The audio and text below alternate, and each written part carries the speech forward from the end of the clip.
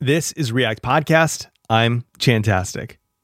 And I'm interrupting this hallowed space to personally invite you to my one-time-a-year event at react.holiday.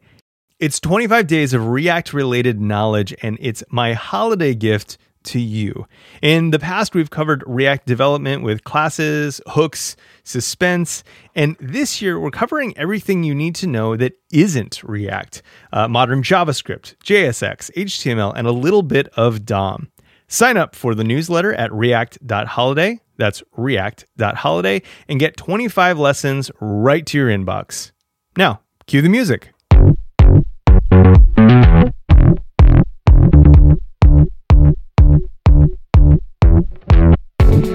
This week on React Podcast, Tyler McGinnis and I take a stroll down memory lane and revisit the first few years of React and the modern JavaScript ecosystem. Tyler shares what he's doing with UI.dev to help new developers grasp the entire ecosystem and how to put in the daily work of reaching a goal. This episode is sponsored by Honeybadger and Infinite Red. Let's be honest, you ship code with errors. Don't worry, I won't tell I do the same thing too. Oftentimes errors get caught by automated or QA tests, but sometimes they don't. When you push code with errors and those errors make it all the way to the user, you want Honeybadger at your back. Honeybadger monitors and sends alerts in real time, providing the context you need to quickly identify and eradicate errors in your day-to-day deployments. Honeybadger gives you DevOps superpowers by combining error monitoring, uptime monitoring, and cron monitoring into a single, easy-to-use platform. And Honeybadger doesn't just have your back, they also alert you when external services fall over or background jobs start to fail, meaning that you don't have to jump around between alerting services to know exactly what the status of your app is. Get 30% off of Honeybadger for 6 months when you mention React Podcast at sign-up. There's no credit card required, just visit honeybadger.io. At honeybadger.io, you'll find the story of Star, Josh, and Ben, the bootstrappers behind Honeybadger, and why self-funding means your interests are always number one. Check them out at honeybadger.io. Infinite Red is your go-to resource as a React and React Native developer. They know React and React Native inside and out. Whether your company is Fortune 500 or fighting fortune for an open co-working space, Infinite Red can help you design, build, and ship quality apps, no matter your size. They've been doing it for over 10 years, and listeners of this show absolutely love having them as a friendly expert resource. Infinite Red will give you $750 when you start or refer a new project. Get expert React and React Native help at reactpodcast.infinite.red. Tyler McGinnis, welcome to React Podcast. Hello. It's so good to be here. It's been I've been doing React for a while and I've never been on, so I'm glad we're getting to this. It seems unfathomable that you haven't been on the show yet. I can only apologize, really. Like, I'm sorry that I haven't had you on the show yet. It's okay. No, it's not your fault. I am kind of a recluse and just moved to the woods and didn't talk to anybody for years besides like creating content. So trust me, it's more me than you. No, and actually, funny story. Just because I'm in this whole content game too, I think I have the React.js podcast. Oh, nice. Twitter handle. You have the React podcast Twitter handle. It turns out React.js isn't cool anymore. It like used to be the thing, but now it's just React. Unfortunately, who could have known, right? If you ever want that, it's all yours. So. Thank you, I appreciate it. That's so funny. I have React. I think I have React conference. This is gonna like maybe people are looking too far into my personality now, just because I mean you were there too in the early days. I think I have reactconference.com. Oh wow. Like obviously reactnewsletter.com, a bunch of, I'm not super rich yet, so I'm hoping React gets even more popular so I can just dump all those and retire. Yeah. But here we are. You know, I wish that there was a more obscure name, because like React is, you know, it's a pretty popular verb, right? And it's the worst. Yeah. It's like I have active, even right? Like if you named it, yeah, whenever I do live streams, which is rare, but if I do like a React live stream, I always get trolls coming in because they think it's like a reaction video. yes, Like that's what it is. And those were like super popular, a few years ago. yeah. And so I always get people thinking like, what are we reacting to? It's just some like boring dude talking about like code. I'm just like, hey, please, like, I'm not trying to like moderate the chat as I'm live streaming. It's the worst. Anyway. That is the worst. Yeah, I remember I was doing a podcast one time and someone was like, hey, like, what do you react to? I'm like, oh no, this Exactly. is a podcast. Yeah, Sorry. exactly. Like, I'm really sorry to disappoint you. And then you're trying to explain like React isn't even like even from like a software perspective, that's not even a thing either. Like we're not really reacting. It's not reactive at all. Right. So it's like the whole thing is just broken. The whole thing. It's just this troll to like have this name that like no one can get like your really decent Twitter Exactly. handles for and whatnot. Exactly. So I'm kind of curious, like, what is, we talk about this on the show a bunch, but like you have a war chest of domains, obviously. Yes. Whatever to your degree of comfort, like what's the one that you love the most that isn't activated yet? Like Let me hopefully I can look this up. Let's see. So yeah, I'm always way too transparent too. Like after I have conversations, I'll be like, I was probably way too transparent. So here we are. It's just me and you, Mike. So let's see what domains we have. My favorite one I don't talk about, I've tweeted about it once, is ux.dev. oh, nice. I've never told the story of that one, but so obviously I acquired ui.dev for way too much money. So you didn't get in on that on like the No, of course not. No, of course not. No, of course not. Because I'm not the dude writing bot scripts in my free time trying to scrape these domains. So no, I didn't get in on the early access or whatever. And even at the time when those came out, I was like, oh, this would be cool to have one of those. But like, it was like the early access and they were like super expensive. And I was like, screw that. Yeah. And then we started thinking about rebranding. I was like, oh crap, I probably should have done that. So I got UI.dev. And then before we actually launched the rebrand, I was just like browsing domain names as one does. Not even like normal domain names, like second market domain names, yeah. right? I feel like I'm talking to a therapist right now, and so I see how did that make you feel? ux.dev and I was like, yeah, exactly. I see ux.dev and then and it was like $7,500. And then I was like, I can't have like, imagine this is the scenario I thought in my head. Like you're like, oh, cool. UI.dev. That's cool. Then you go, I don't know if anyone's ever done this. I hope so. Cause this is the thought I had in my head. Then you go, I wonder who owns ux.dev. You type in ux.dev. It then redirects to ui.dev. And that's the ultimate flex, right? Like that's it. That was like the story I told myself to justify the price tag. Anyway, so I own both of them. I'll never use ux.dev, but let's see what we have here. My son's name, codercombat.com. That's a good one. That's good. Yeah. That's not a bad one. There was like a code combat that went through like Y Combinator, and I was hoping for like years that they would get big and like throw me money. It never happened. Oh yeah. Yeah, the whole like buying like domain land defensively, it never pays off. Like I think I've had one person not ask once. me, yeah. Yeah. One person asked me, and they're like, and they wanted it for free. So it's like, exactly. No, I'll give you $20. She's like, I've been paying $12.99 for this for a decade now. Let's see. I'll go real quick. JavaScriptNewsletter.com. That's a decent one. Oh, nice. My wife's name's Mackenzie, but it's spelled a little bit weird. So I have her first name.com, reasonml.io. I can't believe we're doing this right now. I can't believe you suckered me to reading, which isn't even a thing now. Like they pivoted. They like, it's a Rescript or whatever. Yeah. It's like that one's worthless now. Oh man, I have to get rid of, I need to offload my Reason domains then too. I totally forgot that they changed it to Rescript. Yeah. They're worthless now. Yeah. I have like, I went through a period of time where like, cause like people, one of the only things that I've actually made in the world beyond this podcast is, reactpatterns.com, which is basically like 10 short chapters on how to write React. Speaking of, no, hold on. I'm going to call you out here. You own learnreact.com. I don't think a lot of people know this, but I know this because I'm crazy and I like all these like React domains. Yeah, you've had that thing forever. Yeah, I have. I think I bought it like when I think I might have programmed my first line of React code. And then I was like, I'm buying this domain. Like, this is it. Because the thing is, I'm pretty sure I tried to buy it back in the day, and even that was taken. And that was before like reactnewsletter.com was taken. Yeah. So like you were even earlier than I was. It's impressive. So, oh man. Anyway, sorry, keep going. I cut you off because I remembered you were the one who stole my learnreact.com domain, which I would have never used. But yeah, it's so funny. Domain names. I feel like the learn domain names are not ergonomic. Like, I think it's a nice thing to have, like in theory, but like they don't sound good. They don't sound good. They don't look good. Like when you try to like write it out, like L is a really weird character to work with. Like learn is an ugly word. Like it just doesn't work. Yeah.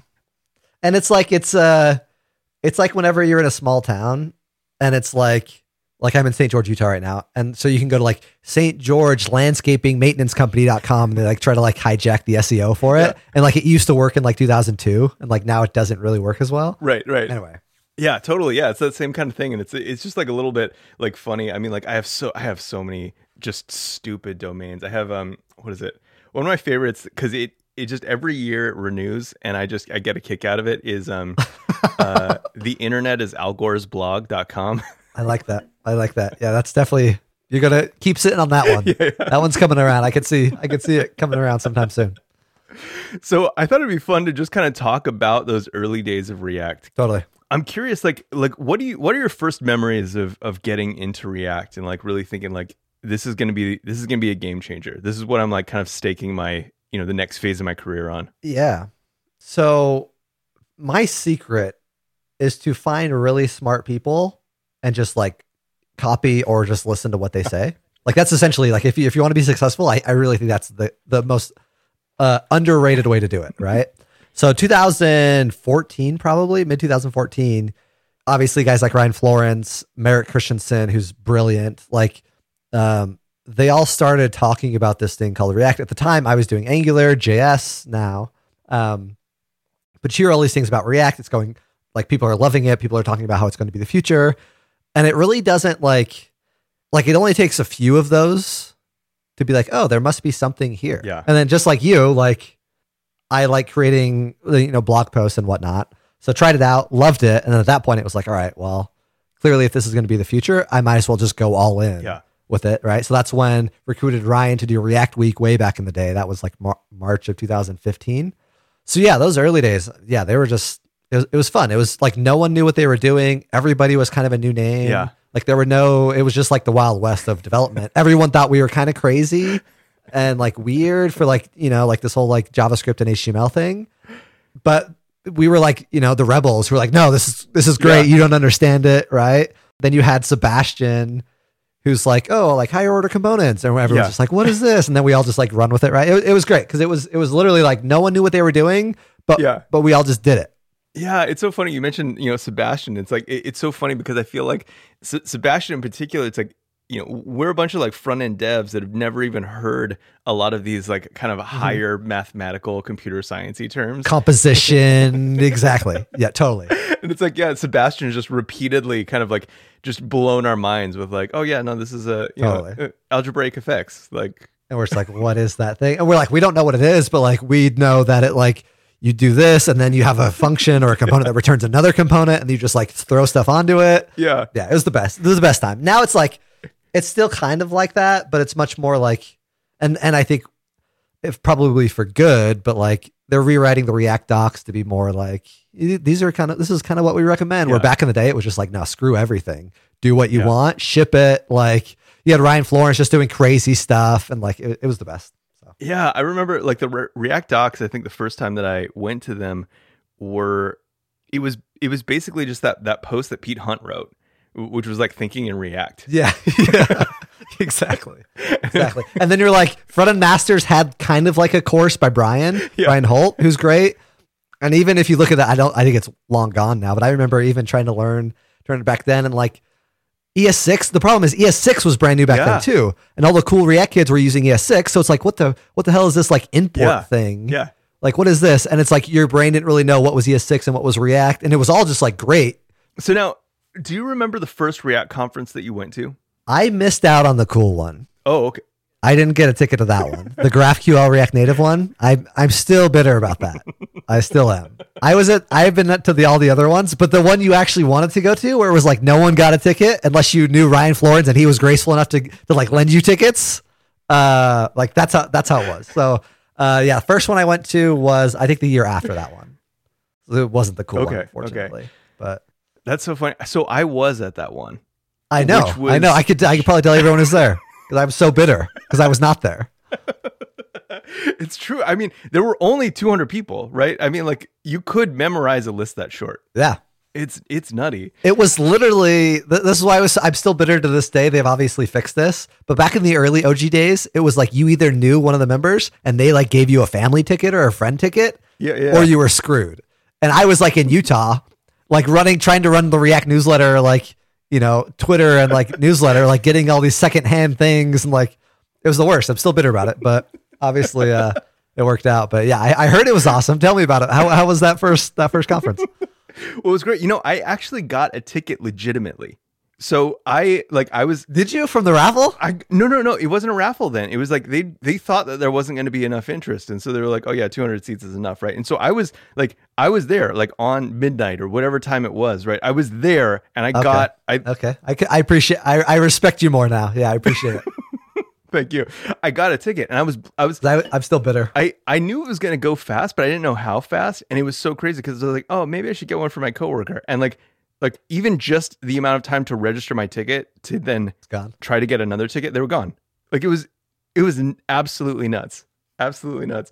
My first one memorable React moment I did attend, thankfully, it was React Europe, I think the next year. Yes. That's when Dan gave his Redux talk. You were there, I think. Yep, I think that's where we met actually at the speaker dinner or something. Probably. Yeah. Yeah, probably. Cheng Lu gave his really cool, I think that was his name, gave his really interesting talk. Yep.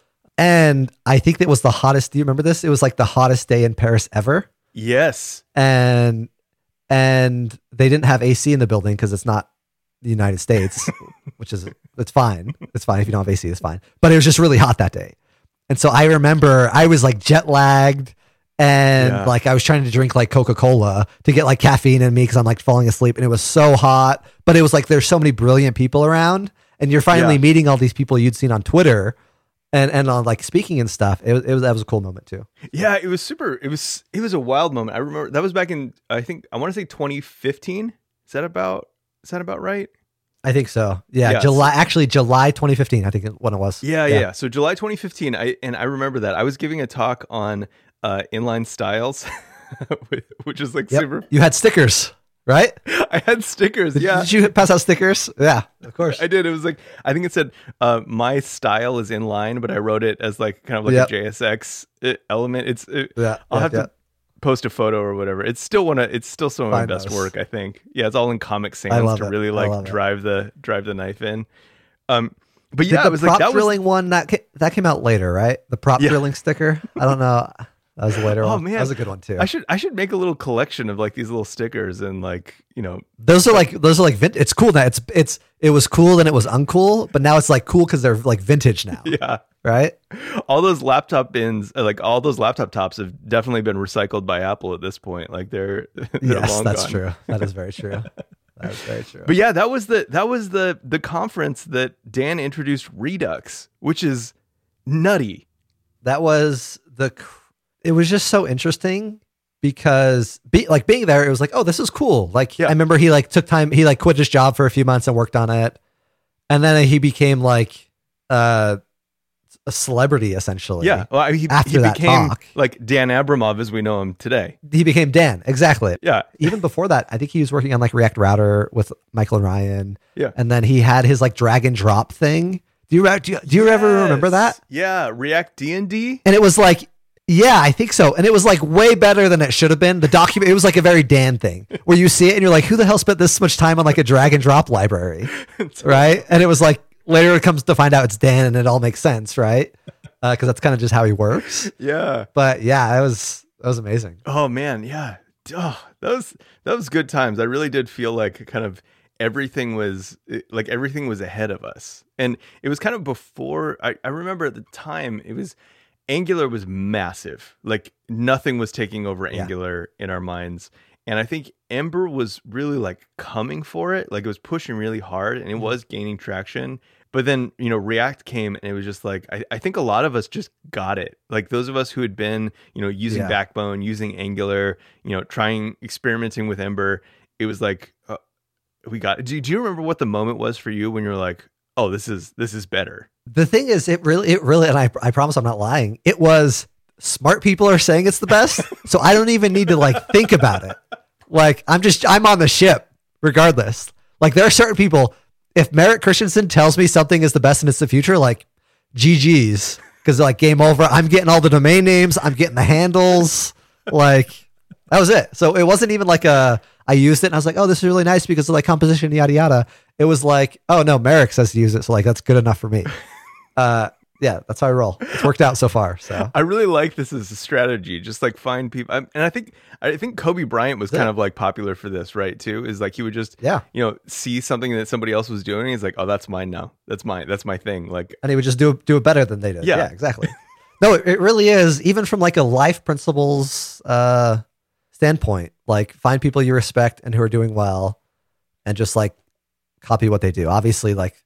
Not literally if it's like IP infringement or whatever, but like theoretically, right? From like a principle standpoint, it's worked out fairly well for me. I like that. Who was it? I feel like there was a popular thinker, either it was like Mark Twain or like Einstein or something, said something to the effect of, brilliance is. What's great is every quote gets attributed to those two. So you're good. It's probably one of those two. Or maybe it was Jesus. Like, let's just cover my bases. One of the three. Yeah, there you go. Something to the effect of like how you it could have been Gandhi. What was it? How like brilliance is hiding your sources. Yeah. I like that. I can see that. So I'm kind of curious now. Like, so we talk a little bit about the past, but I'm curious. You pushed hard, like talking to that point of like doing it better than anyone else. I feel like you have really just gone full tilt on React and JavaScript and modern front end development. Yep. And I remember, I think at the time, like when we met at that conference, React Europe in 2015, I think you had like maybe one course on React Native on Egghead, or you got that right. Yep. Yeah. Something like that. And then it was just like the next, by the next React Conf, you were all in. Like you had courses, you had a strategy, like you had your branding and everything.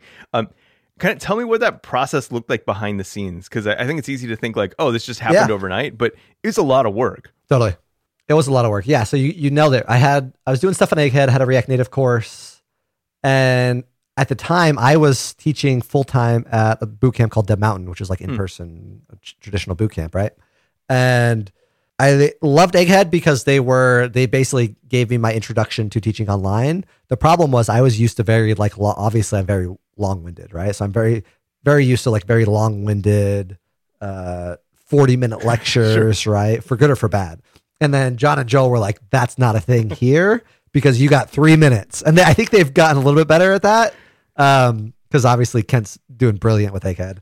But at the time I was like, I really feel like I need longer to express what I'm trying to teach. They're like, just chop it up. And I'm like, I can't just chop it up. So decided to do my own thing, launched reactjsprogram.com. If you remember that way back in the day, that was, I think, I don't know, sometime in 2015. Did that for a while, eventually pivoted that into just being tylermcginnis.com, joined the React training guys for a bit. We'll skip that. Section of the chapter. They're still great. Still love them. So eventually pivoted to tylermcginnis.com, was doing courses. At that time, had a React course, modern JavaScript, advanced JavaScript, Redux, I think. It's been interesting, and even like up to now, it's fun because it's a lot of education, a lot of content, but also, as we talked about before we started rolling, like a lot of weirder stuff that developers don't typically do, which a lot of marketing, a lot of growth stuff. So it's fun. Why teaching? Like, because there's so many directions that you could have gone. You could have gone like consulting. You could have, made applications, freelance, like whatever you wanted. But like you chose teaching. Like why education? Here's a fun thing no one talks about. If you look at your favorite JavaScript teachers, probably 80% of them serve Mormon missions. Yeah. So let's go down this route because no one's ever talked about this. Or at least like I haven't heard anyone go. It's always been something in the back of my mind. Like this is so interesting. Ryan Florence, Kent Dodds, Michael Jackson, Brian Holt, me. Wes is the exception. Wes Boss, Canadian. I don't think he served a Mormon mission, right? So basically, what happens? We won't get obviously too religious here, but when you're 19, I think it's 18 now. You go on. You basically like tell the church, the Mormon Church, Church of Jesus Christ of Latter-day Saints is the long term. You want to go on a mission and basically talk about Jesus for 2 years. A bunch of guys get together, old guys, and they say, okay, he's going to go to this place. All my friends got called, cool places, Brazil, like South America. I got called to San Fernando Valley, California. No way. Yeah, exactly. Which was like, I grew up in St. George, and there's a spot in San Fernando, like in kind of Southern California, where it's like 3 hours away from my hometown, which is like kind of weird being on a mission when I have like friends everywhere, right? So anyway, basically all you do for 2 years is like teach people about Jesus and also become an incredible teacher and an incredible salesman. You just don't really realize that's what you're doing until like you get home and you become older. And so learned to love teaching during my mission in San Fernando. And it was fun because I taught people of pretty much in San Fernando, it's everyone, right? From all over the world.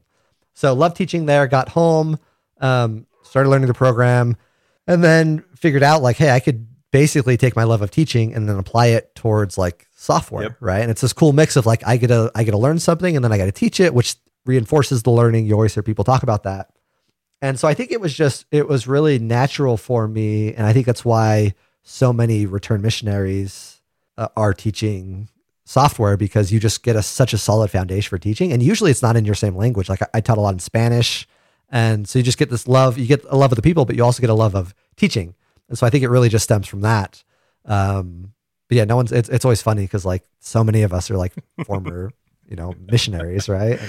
And, I'm glad that you brought it up because I have definitely noticed the trend, but it's like and I've talked about it with a couple of you, but like, not in a podcast before. So I'm glad that.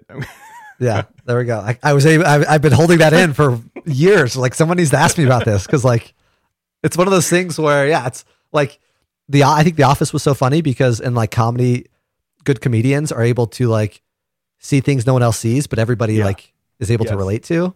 That was one of those things where it's like, nobody sees this. Why is no one talking about this? Yeah. So here we go. I finally got it out. It's so funny. I've talked with Michael quite a bit about how I think that is one of the most, like I am not Mormon, but I think that is one of the best things that you can do for human development, like ever. That like notion of like mission 100%, and like 100%. You leave your family, you go, you become an adult, you learn how to speak to people, and like you said, those secondary effects of being able to sell and be comfortable around people. Like, that's the thing that's wild is like, it just seems like after you go on your mission, everyone that I know that has gone on a mission, like is an adult who knows how to like have an awkward conversation with someone 100%. And just be comfortable in their own skin. And I love that. Yeah. You're a machine when you get back because for 2 years, if you do it right, for 2 years, you wake up at 6:30, no matter what. And then the thing is, there's not like, you don't have like people whipping you or something if you don't do it. You just do it because that's what you're supposed to do. Right. So for 2 years, you wake up at 6:30, you study for 3 hours, and then you basically go knock doors and just help people the rest of the day. You go to bed at 10:30 and you repeat that literally every day, 7 days a week for 2 years. You don't talk to your family. Like you're just focused. So you come back and you're just like this machine. Yeah. And like nothing has been harder than the mission. So I went through, ironically, right after React Europe, I went to London to go through Techstars for a startup there. And the first day they're like, oh, this is going to be so hard. Like you're going to be working so hard. And then it's like, oh, this is like very easy compared to the mission. And I think that's why like guys like Kent, who are just like absolute machines, because nothing is harder than that. But it's also, you learn that like there's a lot of reward that comes from like these very difficult situations. And regardless of like your religious stance, and like how you feel about the Mormon Church or whatever, that's a whole nother conversation. But it's very true where you come back and you just have all these like very guiding principles, hard work, discipline. It works out. So. Interesting. So now I know that the secondary effects of that have, what's really interesting because, like I have noticed that, like that just being like that drive, that like being a machine, like being able to just like put in the work. I'm curious how those other things have impacted your ability to create UI.dev and, you know, really continue to like sell and convince people and like push that forward from like a branding and marketing perspective. Yeah, I don't know. That one's tricky because like what's funny is Utah, there's a lot of like summer sales companies here, and they go all over, right? Vivint's a big one because basically all these kids go on missions. They come back, they're used to knocking on doors, so they just go and basically instead of teaching about Jesus, they teach about like some stupid pest control company, right? Unfortunately, and so I think for me, it comes natural. I don't do a lot of like in-person sales, so it doesn't help me directly. Sure, but it was more of just like the discipline aspect. Like, can I get up at a certain time? And we talk a lot about this. Even whenever I hear anything in this realm, I always message you because I know you find it super interesting. And even watching like your battle with it has been super fun too over the years, right? Where it's like, it's kind of like the war of art vibe, right? Where like, I don't feel like working today, but I'm going to work because I'm a professional, and that's what professionals do, right? It's that same vibe. I think Seth Godin is one of our favorites too. Has a bunch of quotes about that. But yeah, it was just that mentality of like, hey, I don't really feel like writing this blog post or like creating this video today, but it doesn't really matter how I feel because I can decouple my actions from my emotions and just get it done anyways, right? That's interesting. Yeah, that is something I'm curious about your strategies for doing that, because I think that there's no point. I grew up very lazy, and I didn't have a point where, you know, I went through kind of like mission boot camp. Yeah. And so I feel like I am always fighting like lethargy and like like just whatever. Like I just never want to do anything. Yeah, resistance as a war of art. Yeah, and yeah, I'm just kind of curious like what your strategies are, because for me it really does come down to I need some type of like external type of thing. Like if I didn't have like, so we have the sponsors and they keep the show going for React Podcast because, you know, it's surprisingly expensive to, you know, produce a podcast that has, you know, transcript and, you know, whatnot every week. Yep. But like for me, it's almost like the sponsorship is more than just like paying the bills. And it's like, I have to be responsible to someone else, or like, I just 100%. I just wouldn't do it. Yeah. So I think that's actually fine. Yeah. Like, and that's kind of how it is for me sometimes too. I don't think that's a bad thing. I think as long as you like acknowledge that. And what's interesting too, watching your journey, I don't want to get too personal here, but like watching your journey of like, cause you kind of started a few things, they fizzled out, then you start them again. And then, but the last few years, and I wrote you an email a few years ago, and I was like, hey, I don't know what happened, but like, I've been loving your new like consistency essentially. And I think for me, what happens, and it might've been the same for you, like you are the React podcast guy now. Like people wake up and they expect to see this. Yeah. And for everything, there's a lot of bad that comes with it, but the good of it is like, there's an expectation and you have to meet that expectation. One thing, so I've been training for an Ironman, the last year, basically this year. I was going to do one in Utah that got canceled, obviously. Now I have one next year. It's that same idea where once you make the decision to do the thing, right? Like you have like these sponsors and everything that are helping you obviously do it. But to me, it's like, I've chosen to do an Ironman. I know June 29th in Coeur d'Alene, Idaho is going to come up and I'm going to have to race that day. And I either die that day or I have a good race. Right. And so it's like, I think if you can get to the point where you just make the decision, like every Thursday, React Podcast is coming out. It doesn't matter what's happening.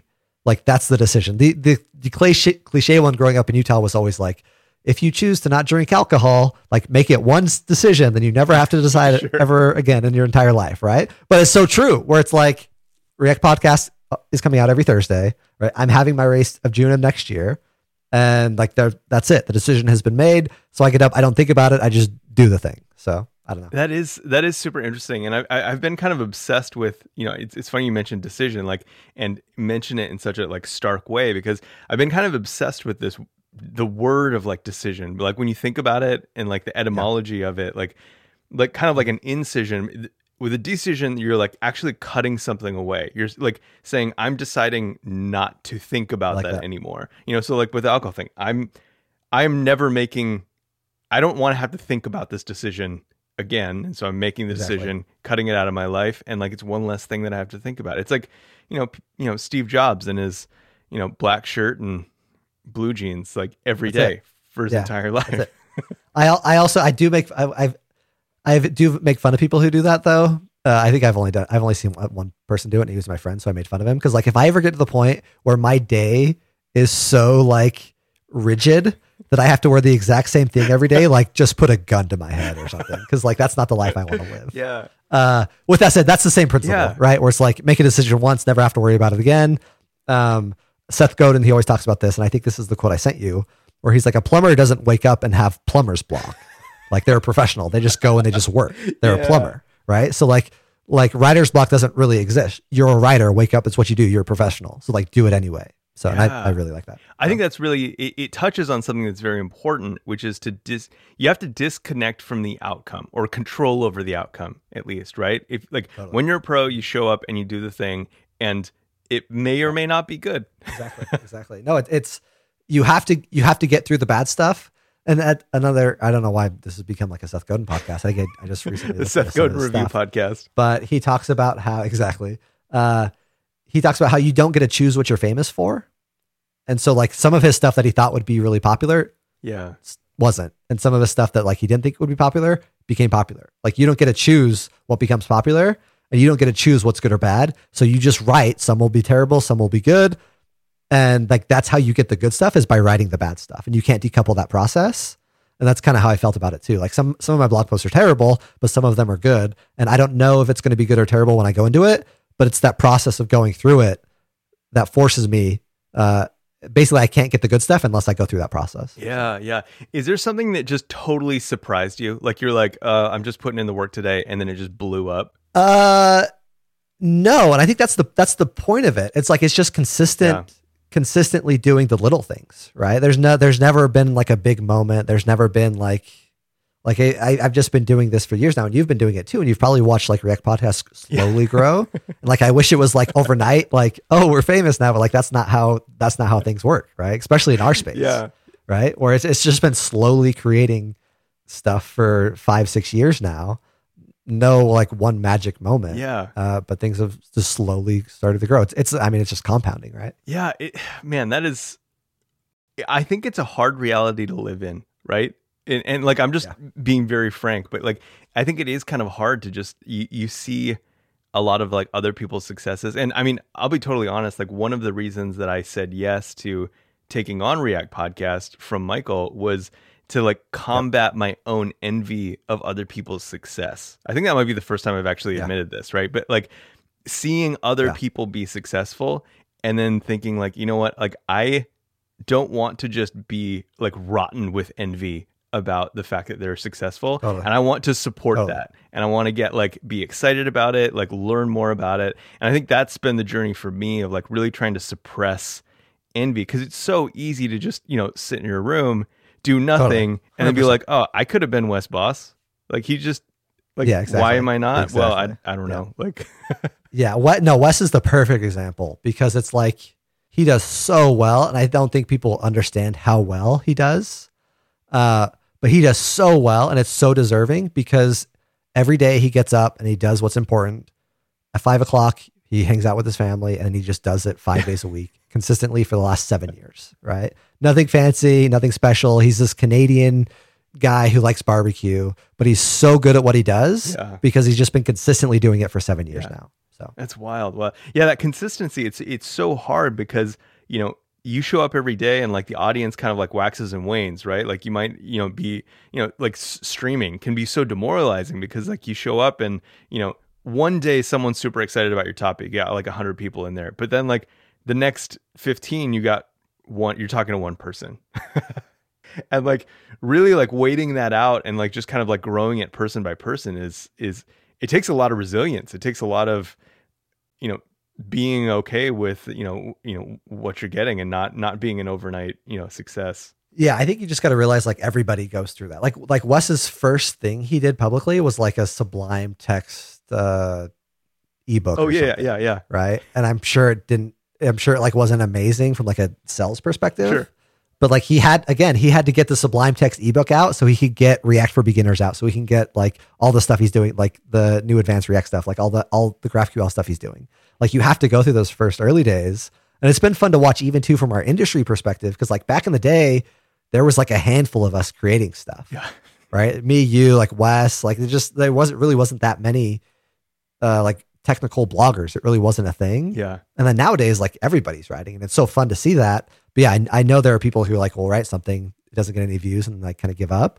But like you have to write the bad stuff in order to get to the good, popular stuff. So I'm curious. So I know a lot of people are interested in content creation because it really does feel like an important part of being a developer, particularly an employable developer. It's an area where you really have to compete. And so I think we've covered that pretty well, but I'm curious, like, how does this apply? Like, how do you see this same thing applying to like the actual development skills? Because obviously you're teaching people regular development skills, but how do you try to encourage these like patterns and repetition and like diligence and resilience in like teaching people just the raw skills required to make websites? Yeah, I think all of these things we've talked about, you have to look at them from like a principles perspective, because like even going back to like triathlon and preparing for the Ironman, it's all the same stuff. I started running, I sucked at running, and then I continued to suck at running. And then slowly, like that's what's kind of nice about it is with physical things, you can see, especially with like aerobic things, you can see a very gradual progression from the start. But with software, it's not, and even like content creation, it's not that black and white. Yeah. Where there is progress being made there, but it's not necessarily like you can't see that your miles, like time per mile went down, right? And so I think it really is just not getting too far into the weeds and focusing on the principle, which is just like law of the harvest, right? Kind of vibes. Yeah. I don't know. I don't know. And even with what's fun about this conversation is I don't really think about this very often anymore. Like this is the first time I've really like expressed all these like things in my head, because it kind of just becomes a part of you. And again, like you don't really wake up on Thursday morning and be like, oh, because of all these principles, like I have to do React podcast. Like, again, it just becomes the result of all of those things that are kind of like background processes. And this is like the output of those. So I don't know. Yeah. I asked because like a lot of people that I talk with who are kind of like early on their JavaScript React journey. And I think that, we have probably an overlapping groups in that way. People who are like just kind of starting out. And it seems like a lot of people are overwhelmed by the notion of like getting it right or like doing the right thing the right way and whatnot. And I know that I always just say like, just do it the wrong way a bunch. And I think you've been saying this, like you're going to suck at it. Like just keep sucking at it diligently and eventually you'll be good at it. Yeah. It's embracing the fact that you suck at it. Right. Yeah. And the thing is too, what I always try to tell people is people earlier on in their careers is like, this never goes away. Right. This feeling of like, there's so much to learn and like, there's so much to do. Right. Like you still have it. I still have it. And like, I haven't really jumped on the TypeScript bandwagon, and now it's like overwhelming. Yeah. Cause it's like, oh, am I out of touch? Am I like out of date? Like, so it's literally just the sooner you can embrace, like you're going to feel pretty terrible all the time as far as your skill set goes, but that's a good thing as long as you're progressing. Like we're chill, we're good. Yeah. Like that's the thing you have to get over, right? Because unfortunately, it never goes away. Yeah, it's so interesting that you mentioned TypeScript specifically, because I have a friend and I helped him, learn initial React concepts to like, build this site. Shout out to Hugh Fort because he knows that I'm talking about him anyway. And so I helped him out, and then he just took off with it, like just totally picked it up. And then there came a point where like he was asking me questions about TypeScript, because he just it was like at this point in his journey, there was enough resources that he could like go into that I couldn't answer. I was like, I don't know. I don't use TypeScript every day. So like, I can tell you how to use it in place of prop types, but like, that's basically it.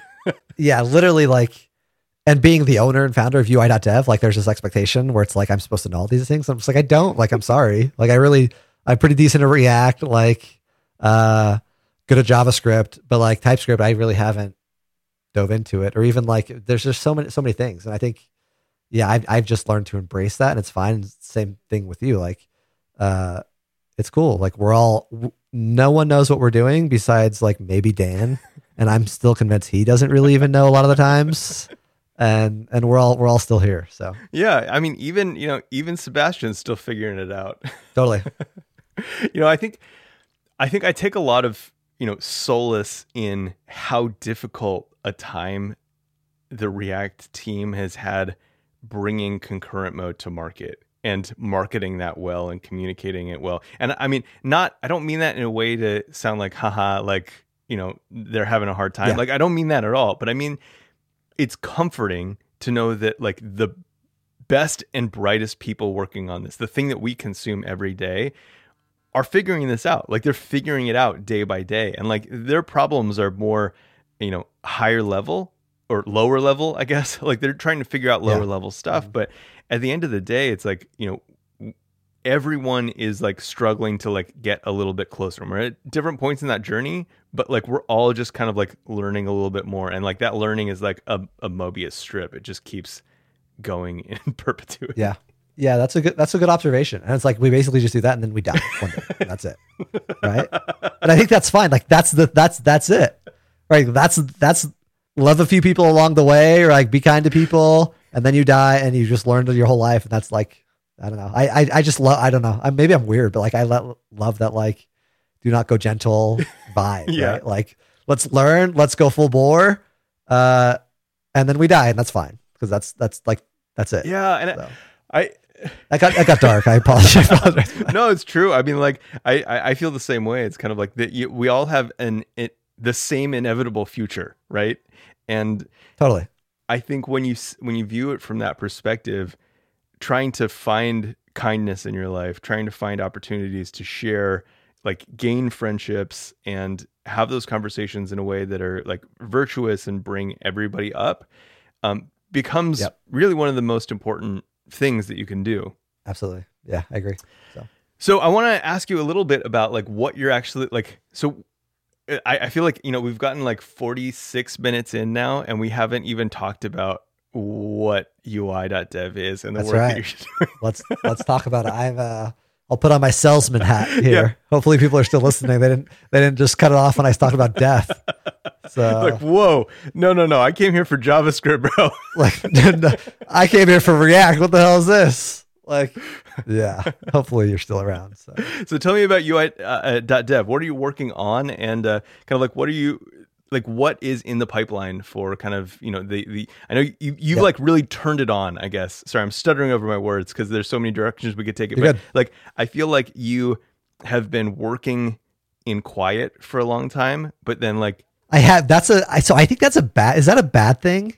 So I do. So here's my problem. Let's talk about this because I need someone to talk about this. I'm glad you observed that because this is what I do all the time. I'll go years without saying anything and just like dump on people. And I don't know if that's a good thing. Right. So I think the problem is I really like surprises. Okay. Yeah. And so it's like this weird thing. It's not even like, people are going to steal my ideas. Like, I don't even care about that. It's literally, I like surprises. So I'll like literally move to the mountains in Utah, which I did for years at a time, work on stuff and then release it all like in one day.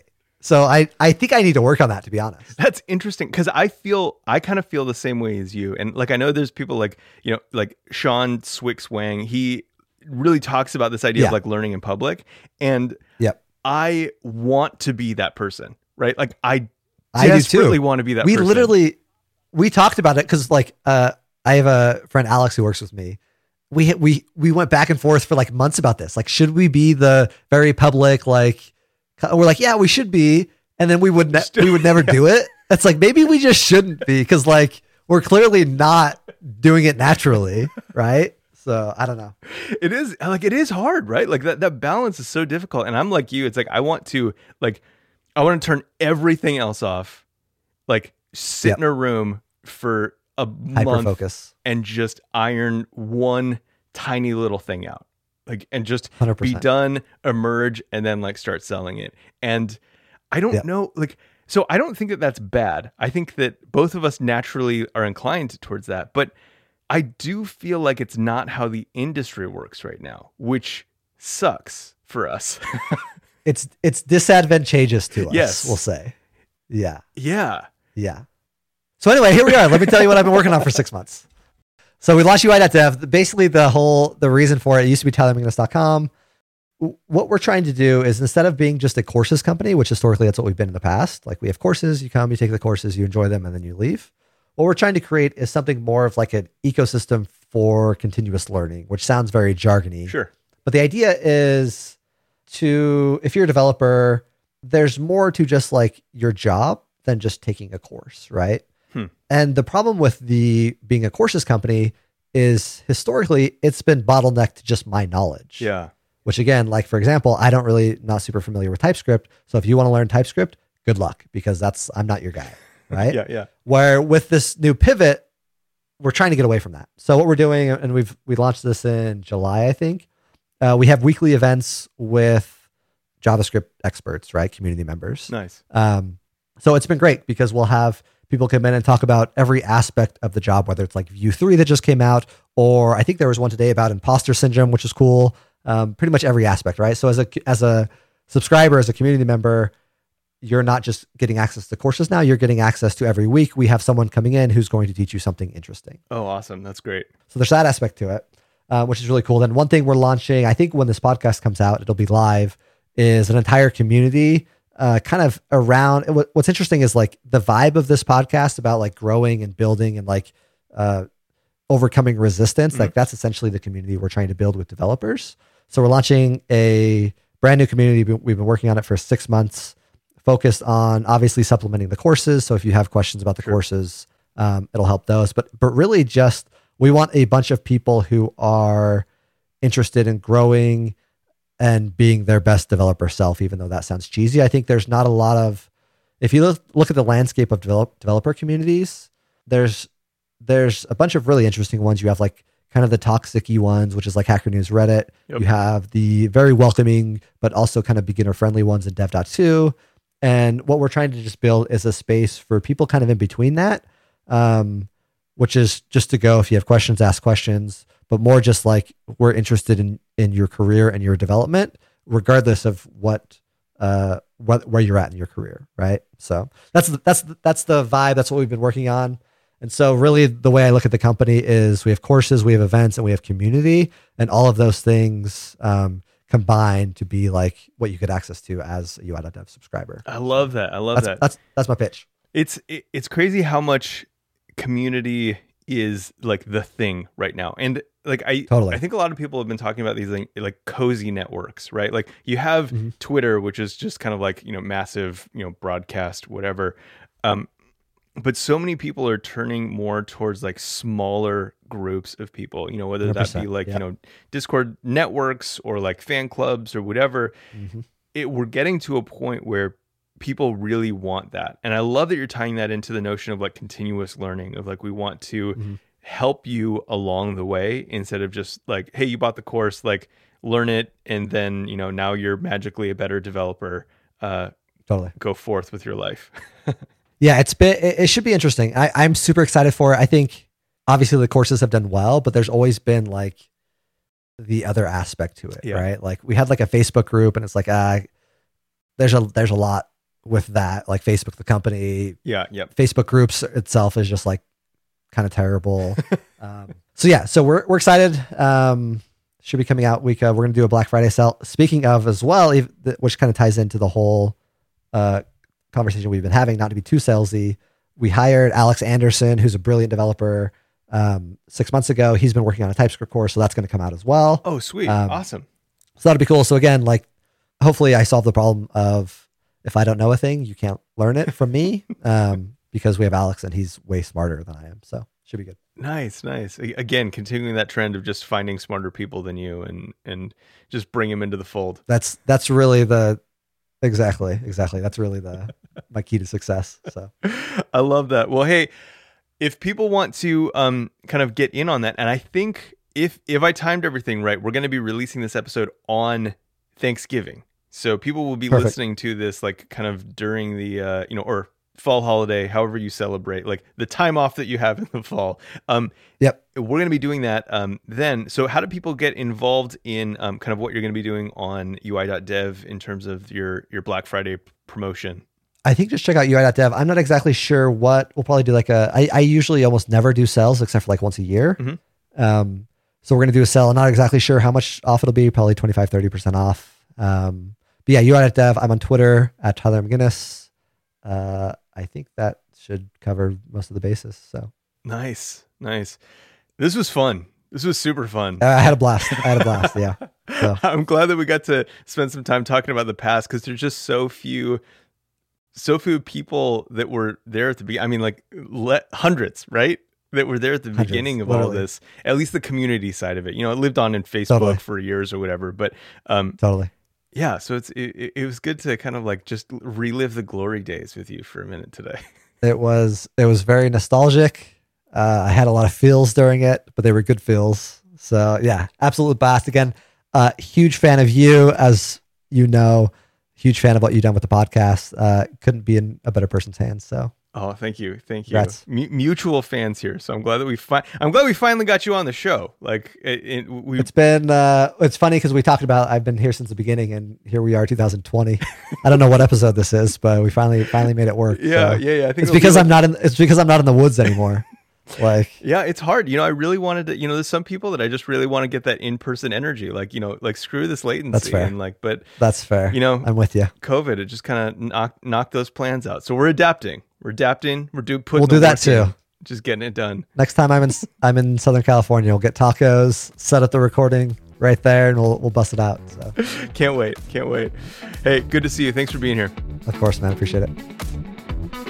This has been episode 120 of React Podcast with Chantastic and guest Tyler McGinnis.